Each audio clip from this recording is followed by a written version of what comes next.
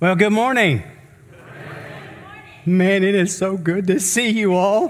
Man, I've missed you all terribly, but it is good to be home after 30 days away. Good to be sleeping in my own bed, and good to be in my own house, but good to be here with you. And so it is good to be, as we have gathered together today, to be able to worship the Lord together. It's not exactly what we were hoping for today. We were hoping that we'd have a combined service, but because of the COVID craziness that continues to go on, we had to change that up a little bit. But the Lord is still on the throne, and we're still able to gather, and we're grateful for that. Amen?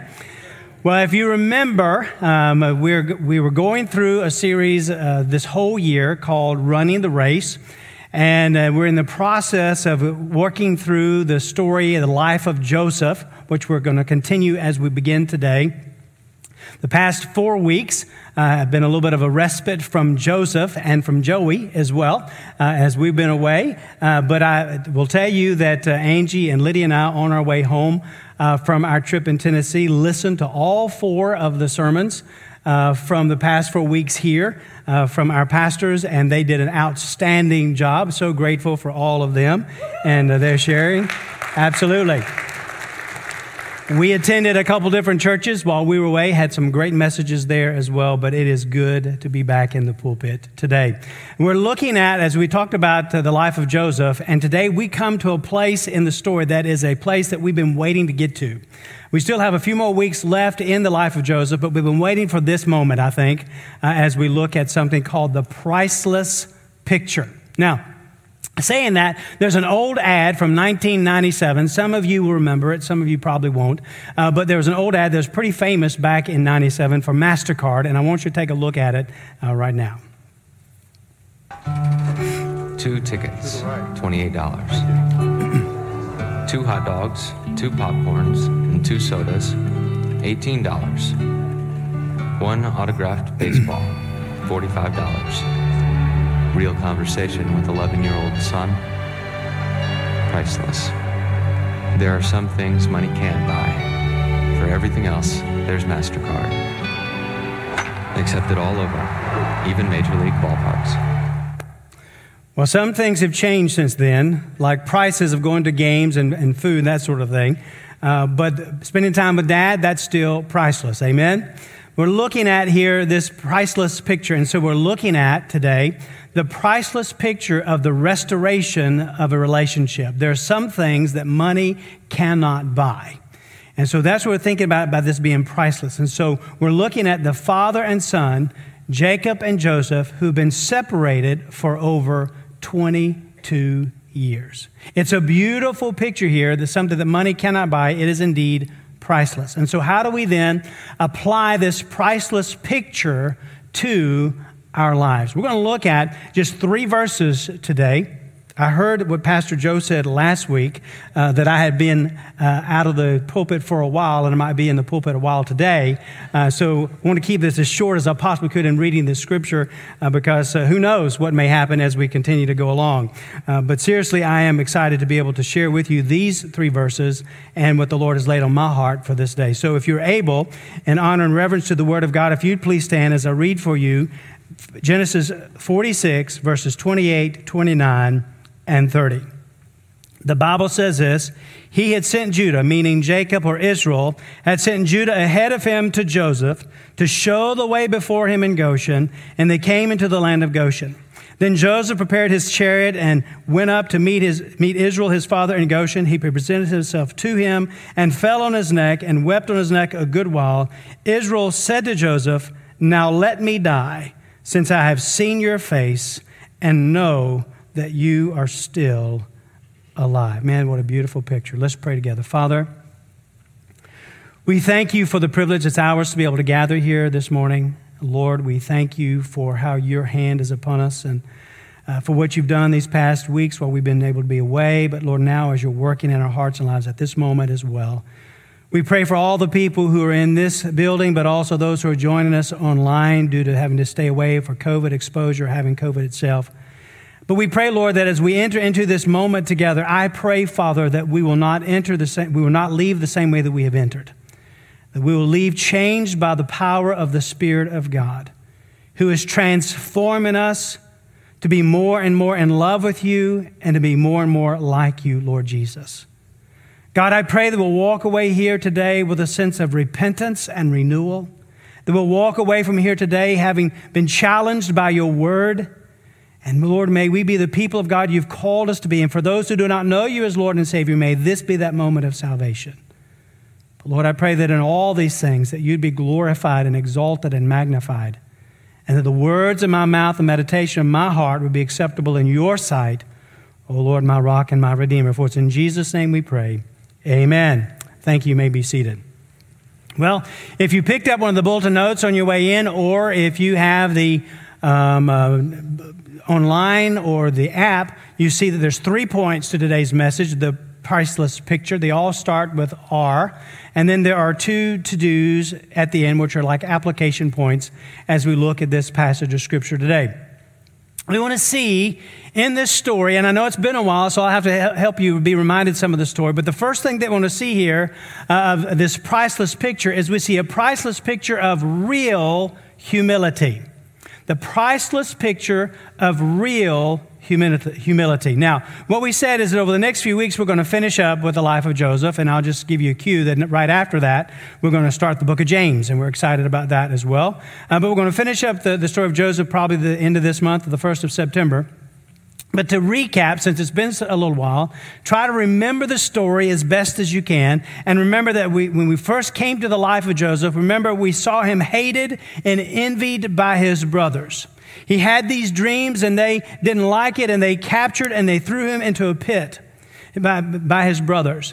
They then sold him to the Ishmaelite traders, and then the Ishmaelites sold Joseph to Potiphar as a servant. Then later on, he was thrown in prison due to false accusations and forgotten by those that he helped while in prison. Eventually, he was remembered and brought to Pharaoh's court, interpreting dreams. And he was made second in command of all Egypt in preparation for a famine that God had told him about in those dreams.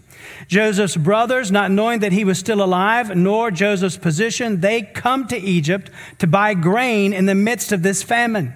And they don't recognize him, but of course Joseph recognizes them. And ultimately, after putting them through some tests, Joseph is assured that their hearts have been changed. And so then with grace and love and forgiveness, he reveals to them that he is Joseph. Y'all remember that story? And then he tells them to go and get their father and bring him to Egypt, and that Joseph will provide for all of them and their households in Egypt. And now Jacob, the last Sunday that I was here with you at the end of June, Jacob, who's 130 years old, first hesitates about going to see this Joseph, his son, but then he's assured by God at Beersheba, and he heads now to Egypt, and that's where we pick up our story. And as we've looked at our story today, where Jacob and Joseph come together, we come to this passage, and thinking about the ad we just saw on the screen, we can almost hear the narrator say, Joseph preparing for the arrival of his family in Goshen, 100 shekels of silver. Preparing his chariot through the chariot wash, 1 shekel of silver. Grain for the horses, a half shekel. But seeing his father after 22 years, priceless. Amen? What a priceless picture that we're looking at here. That we see at the beautiful things right off as we look at this story is real humility. Now let's look at verse 28 again, and we see the humility of Jacob. First off, that Jacob had sent Judah ahead of him to Joseph to show the way before him in Goshen. They come now into Egypt. And Jacob sends Judah, his son, ahead of him to Joseph to show the way before him in Goshen, and they come into the land of Goshen. So we see in this picture, in that one verse, the humility of Jacob. That Jacob simply sent Judah ahead of him and the caravan to let them know that this huge caravan was entering into the territory. And he wanted to know where to go in Goshen as he sends Judah on ahead. You see, thinking about that in the life of Jacob, pride would have him come up into Egypt with his great big entourage. There's a bunch of people that were traveling now into Egypt from Canaan. Pride would have strolled up with a sense of superiority and importance as God's people in a foreign land. But that's not what we see in Jacob. He sent Judah on ahead. And so his heart has been changed from pride to humility. And we see that humility now in Jacob. But also in this passage, we see humility in Joseph. In the first part of verse 29, it says, "Then Joseph prepared his chariot and went up to meet Israel, his father, in Goshen." Now think about that for just a moment. Remember where Joseph is. He is second in command of all of Egypt. He is likely, now listen, Joseph is likely one of the most important men in that nation and likely in the entire world at this point. Due to the famine, he held the keys to the storehouses of the food because of this famine. He could have requested that his father come and see him now that he is in all of his glory there in the Egyptian palaces, sitting on this throne, second in command. He could have requested his father to come and see him, to see how good he's gotten it now and how well he's done. He could have wanted his father and all of his family to come and see how important that he was, because he was living in the royal palaces and he was dressed in great Egyptian clothing, and he would have had the finest things that money could buy. He could have wanted them to come and bow before him as the second in command. But that is not what we see here.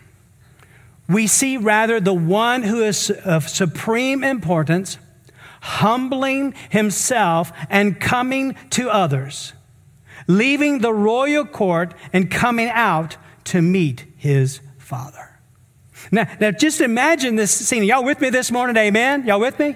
I don't think you're with me. Are you with me this morning? Come on now, amen? Just try to imagine the scene and the contrast of what's taking place here. Think about Joseph, all right? He is with the Egyptians and he has all the finery and all the fine chariots, the royal chariots, glistening colors with the best horses. And just imagine them going out to meet Jacob. And all the family and the livestock and the wagons and the donkeys. He goes out and Joseph goes out and meets this huge caravan from the country. The contrast is striking between the two. It almost feels like as Joseph is coming out in all of his fancy chariots and horses, and then he sees the wagons and the livestock and all the donkeys here, it almost feels like the Beverly Hillbillies coming into Egypt. Y'all know what I'm talking about? The contrast between the two is striking. But as Joseph sees the country crew coming in from Canaan, he doesn't slink back. And he doesn't put on a show. But he comes out and he meets his father that he hasn't seen for 22 years, and he falls on his neck. And what a priceless picture of the humility of Joseph. You see, a lot has changed in Joseph. You remember back in Genesis chapter 37, when he had those dreams, maybe there was a bit of pride about those dreams, but we don't see that anymore. We see a man who has great power, who has great importance, but who also is humble. Isn't that great? Beautiful picture. Priceless picture. You know, as I was thinking about seeing humility in people, we don't see that often in people as often as we should. But there was a story. Some of you may have seen this on social media. Some of you may have seen this in times past, and it's just a great story to pull in for today since the Olympics are going on in our world. From 2012, there was a race that you may have heard about. And I want to show you this picture here on the screen.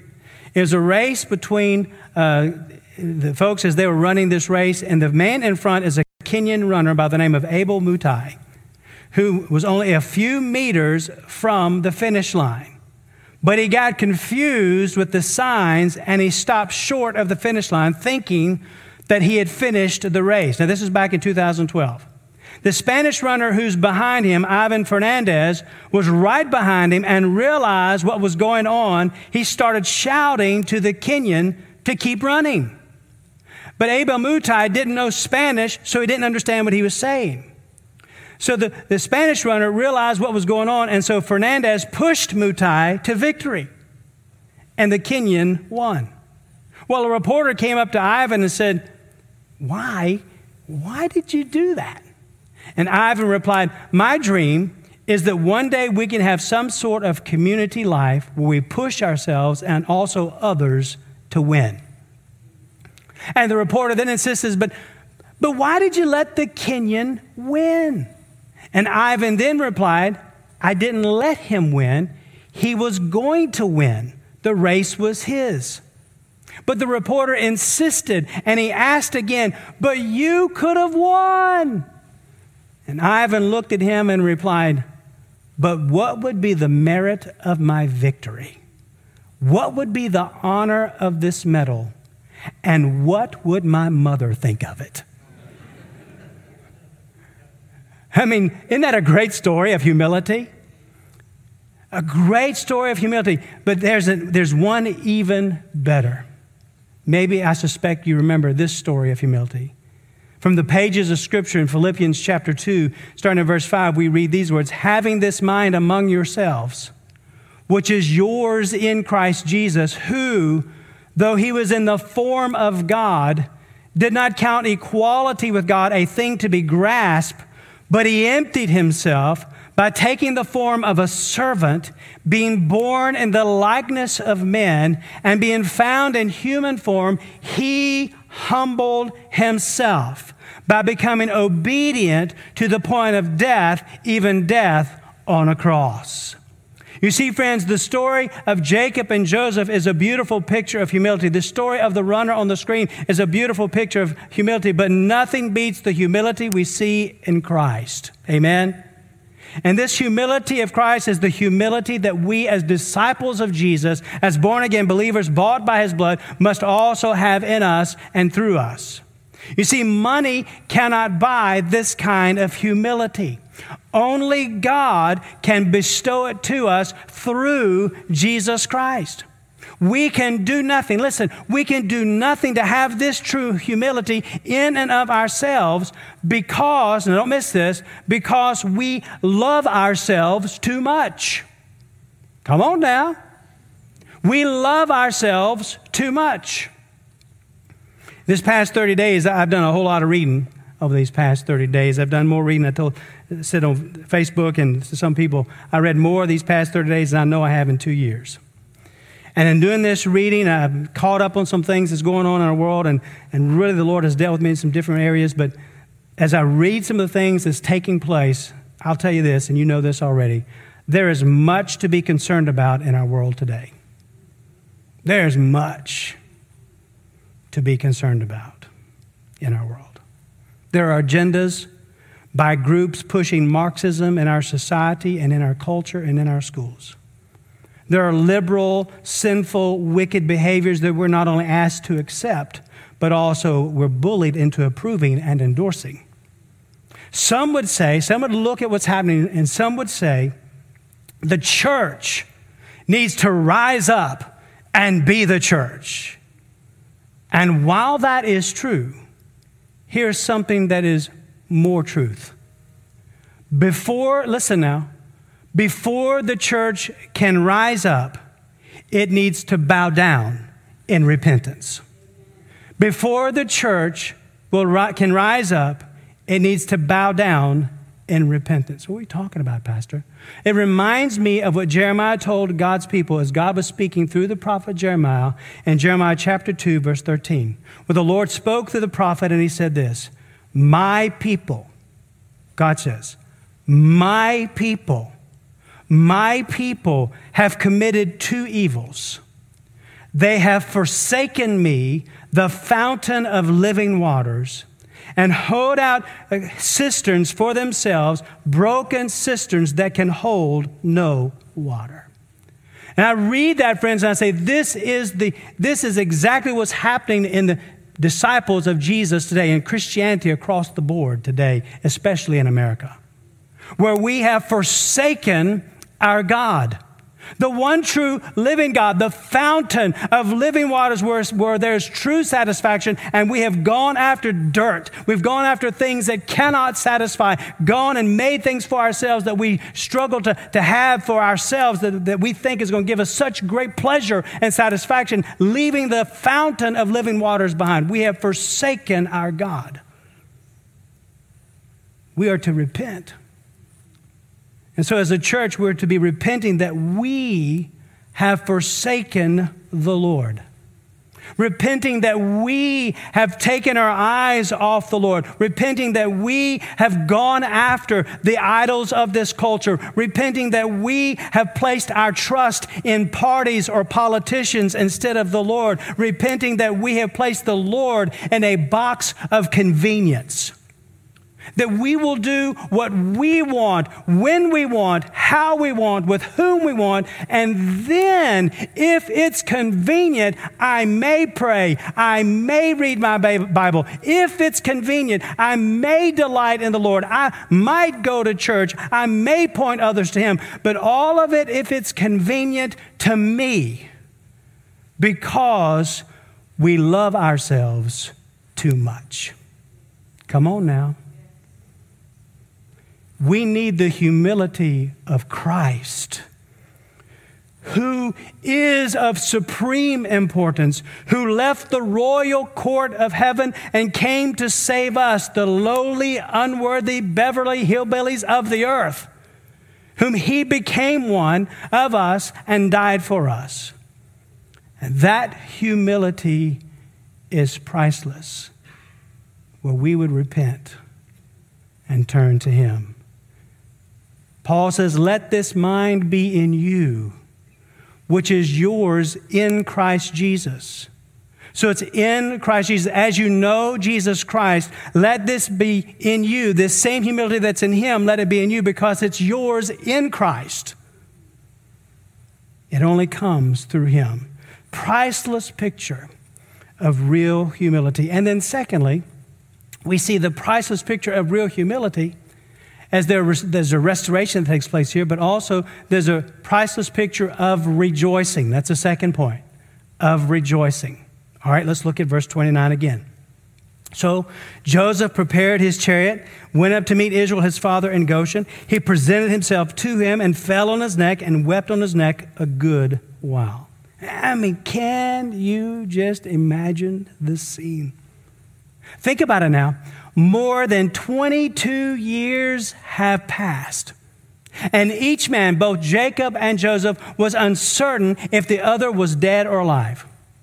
Jacob had presumed Joseph to be dead, and he thought he would never see him again. You remember the story about how the brothers brought him Joseph's coat of many colors. It was coated in blood and shredded to pieces. And so he assumed that Joseph was dead.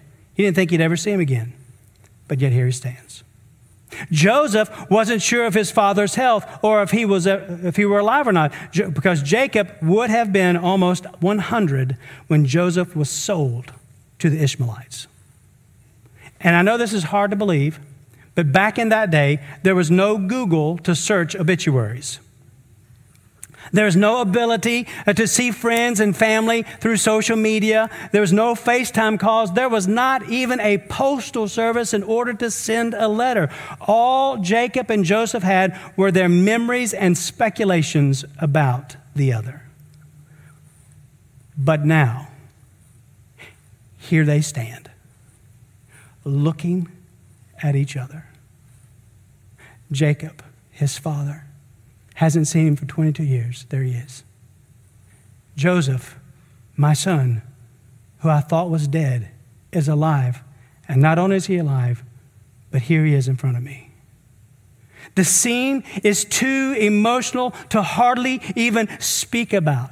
And Joseph, what does he do? He falls on the neck of his father and he weeps. He weeps and weeps. Now, it doesn't say this in Scripture, but you know that Jacob wept too. And likely everybody who's witnessing what's taking place. You know, I wasn't there, but as I was working on the sermon, tears rolled down my cheeks just thinking about the scene of that day. Amen? No words were exchanged in this moment. No words could be spoken at this point. What a grand family reunion and restoration. This time of joy and rejoicing is priceless. No amount of money can buy this. Only the Lord could do it. You see, friends, when there is restoration of the relationship, there is rejoicing. This reunion of Jacob and Joseph, it reminds me of another reunion. You probably remember the story, but this separation of Joseph and Jacob was due to the brother's sin. But there's another instance of where father and son were separated due to that son's sin. You probably remember this, but the man had two sons, and this as the way the story goes. The man had two sons, and the younger said to the father, "Father, give me my inheritance. Give me what's coming to me." And so the father divided up, and he gave to his son what was coming to him. Not long after, the son took off. And as you can imagine, as he took off, he squandered everything that he had. And it wasn't long before this son was living in abject poverty. Well, in that poverty, he soon came to his senses, and he decided to humble himself and repent of his foolish sin and hope that his father would take him back. But to take him back not as a son, but just as a servant. And we pick up in that story where Jesus is telling the story in Luke chapter 15, verse 18, where the son says this, "I will arise and go to my father. I will say to him, Father, I have sinned against heaven and before you. I am no longer worthy to be called your son. Treat me as one of your hired servants." And so the son arose and he came to his father. But while he was still a long way off, his father saw him and felt compassion, and he ran and he embraced him and he kissed him.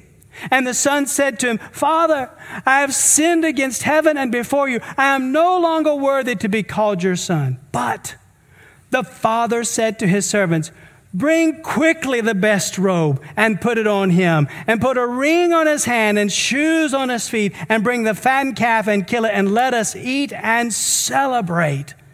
For this my son was dead, is alive again. He was lost and is found." And they began to what? Celebrate. Different situation, but with the restoration, oh, the rejoicing and the celebration. You see, when those who had been separated were now restored in the relationship, there is great joy and there is rejoicing. You know, I read that story and I have to wonder. I wonder how many today, in the sound of my voice in this place, or maybe who are watching online, I wonder how many today have wandered from the Father.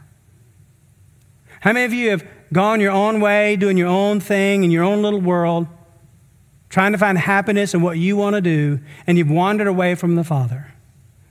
But you're just now coming to your senses and realizing it ain't panning out like you thought. I want you to know something. The Father is waiting for you to come. He is there calling for you to come. He's waiting for you to come. Come. Come to him. And all the rejoicing that takes place when the relationship is restored. You see, friends, before we knew Jesus, we were separated from our Heavenly Father due to our own sin. And the Father sent his Son Jesus to reconcile us. And in that reconciliation, there is real joy. Can I get a witness? Amen? There's real joy when we're reconciled to our Father. In 2 Corinthians 5:17 and 18 says, "Therefore, if anyone's in Christ, he's a new creation. The old has passed away. Behold, the new has come. All this is from God, who through Christ reconciled us to himself and gave us the ministry of reconciliation." In the book of Romans, chapter 5, starting at verse 8, it says, "But God shows his love for us in that while we were still sinners, Christ died for us. Since, therefore, we have now been justified by his blood, much more shall we be saved by him from the wrath of God. For if while we were enemies, we were reconciled to God by the death of his Son, much more, now that we are reconciled, shall we be saved by his life. More than that," watch this, "we also rejoice in God through our Lord Jesus Christ, through whom we have now received reconciliation."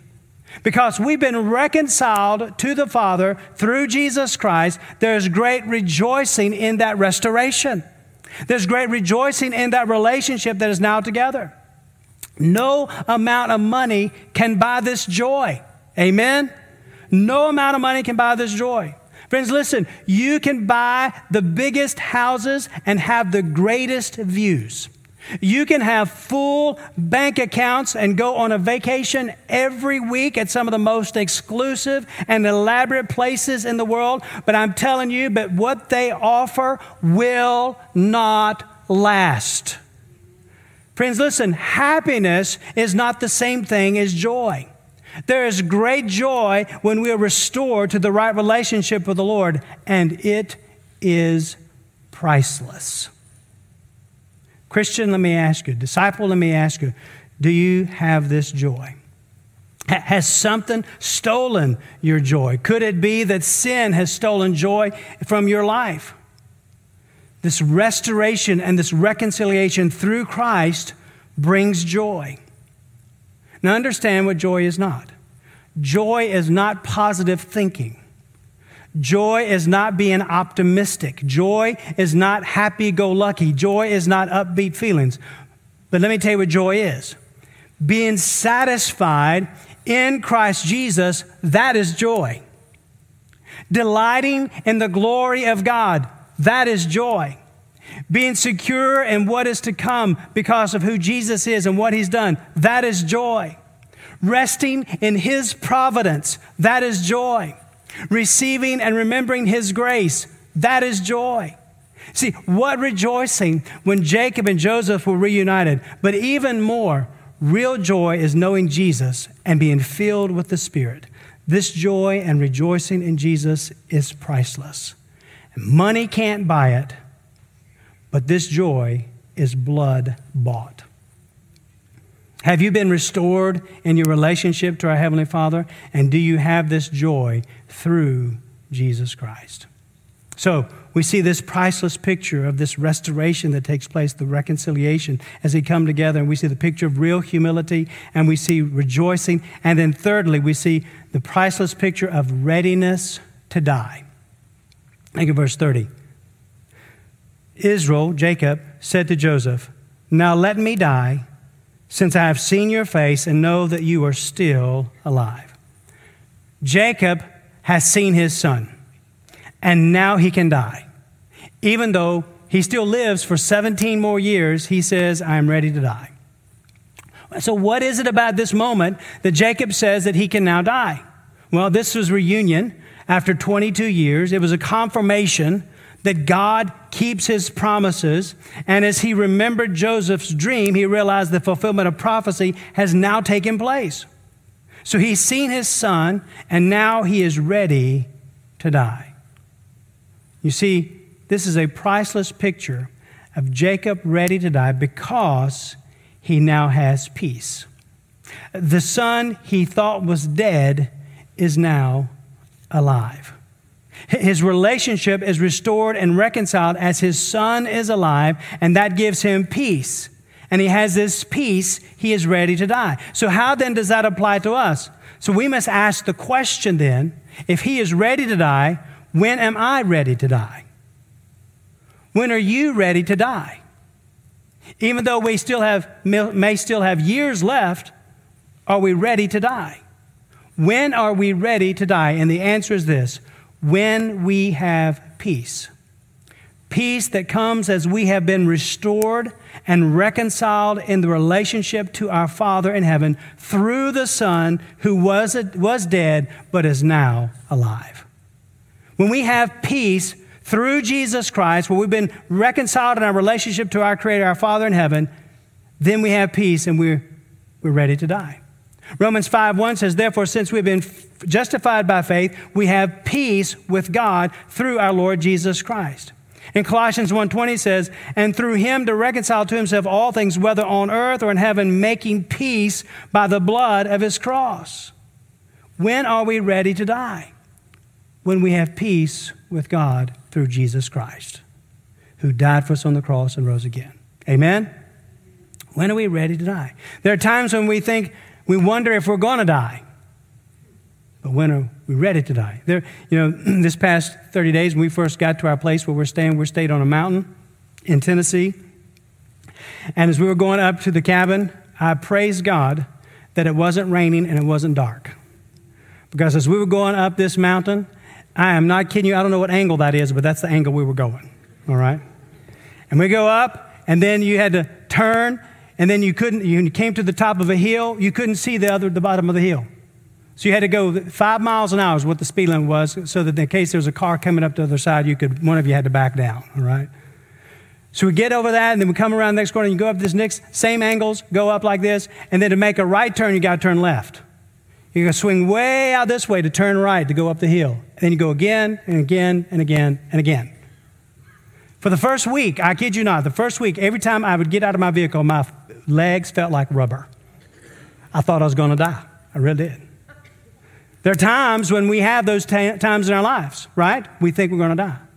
But when are we ready to die? We're ready to die when we're at peace with God through his Son, Jesus Christ. Amen? Money can't buy that. Only God can do that. And he has. When Jesus died and rose again, making the way for our salvation. You see, friends, when the relationship has been restored with our Father through Jesus, there is the priceless picture of real humility, of rejoicing, and the readiness to die. It's a beautiful picture when Jacob and Joseph are reunited, but beloved, listen to me. It is even more beautiful and priceless when we are reconciled through Jesus Christ. Amen? All right, there's 2 to-dos, and we're done. Here's number 1. Restore the relationship with the Lord.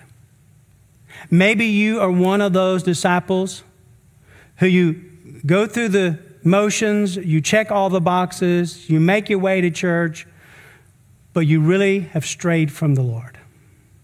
You've wandered away from him. You're doing your own thing, your own way.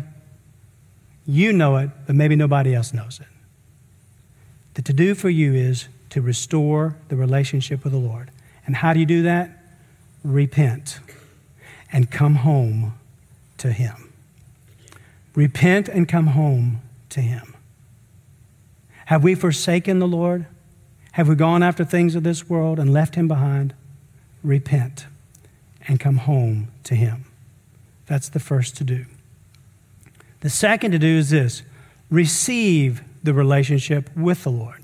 So if you've never trusted Jesus by faith, let this be the moment as God is dealing with you, calling you to himself, to receive that relationship with him. And understand this, that having this peace that we talked about a minute ago, this relationship that we have with the Lord Jesus is more than being ready to die. It's also about having life now. When we have the relationship with the Lord, we have life now. Not just, I know where I'm going when I die, but we have peace with God now. And we have joy now. And he gives us the fruit of the Spirit now. And we're transformed to be more like him now. And we enjoy his grace now. And we delight in him now. We see him and we see him at work now. And we love this life of delighting and being so joyful and rejoicing in who he is and what he has done. This past Sunday, we heard a pastor preaching, and he shared a story, and I'd forgotten the story until he got right to the end, and I remembered it is an old story. Some of you may have heard it, but let me share it with you real quick. There was a man and his son who collected rare works of art, and they had many treasures. When the Vietnam conflict happened, his son went off to war, and he died in battle while rescuing another soldier. The father, of course, was notified, and he grieved deeply for his son. About a month or so later, right before Christmas, the old father had a knock at the door. And when he went to the door, there was a young man standing there with a package. And the young man said to this older gentleman, he said, "Sir, you don't know me, but I'm the soldier that your son rescued. He was carrying me when the bullet struck him. He often talked of you and your love for art. So, sir, this isn't much, and I'm not a great artist, but I think your son would want you to have this." So immediately the father opened the package, and when he opened it, it was a portrait of his son, painted by the young man that he had saved. The father, of course, loved the painting, and he hung it over his mantle. And anytime somebody would come to his house, he would take them into that room where the painting was, and he would show them the picture of his son and tell them the story. Wasn't too long after that the old man himself died. And there was a great auction that took place of all of his paintings and all of his treasures. And people knew that he had a lot of treasures in his house. And so people from all over came. The auctioneer was there. The first item that the auctioneer brought out before the crowd, huge crowd because of all the treasures, the first item that he brought out was the portrait of the son. And so he put the portrait of the son out there and he said, who will bid for this picture? But nobody wanted the picture. They just wanted him to hurry up and get on with it because this isn't the treasure. The real treasures are yet to come. So finally there was an old farmer who knew the son. He said, I'll tell you what, I'll bid $10. The auctioneer says, $10. All right, who will give me 20? There was silence, nothing. Finally, the crowd started getting restless and agitated and said, hey, come on, let's just move on. So the auctioneer said, no other bids. All right, sold to the farmer for $10. As soon as he said those words, he reached into his pocket, he pulled out a piece of paper, and he said, all right, folks, the auction is now over. The people said, what?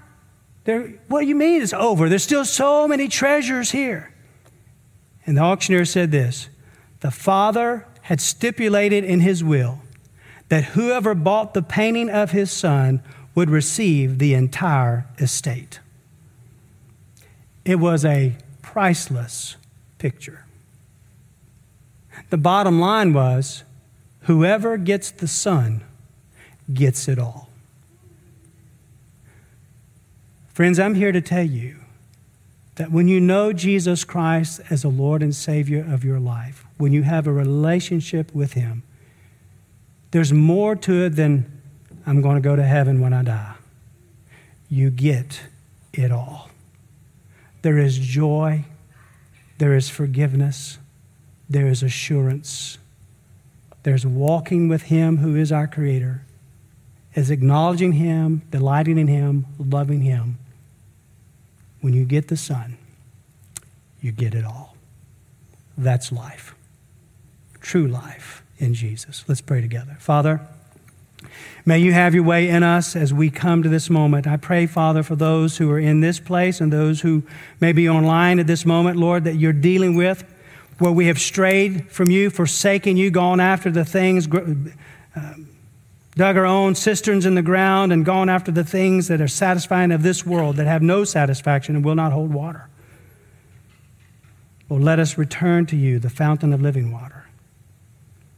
Father, I pray that you'd be with your people to repent for forsaking you and going after the things of this world. May we be restored to a relationship with you that is real.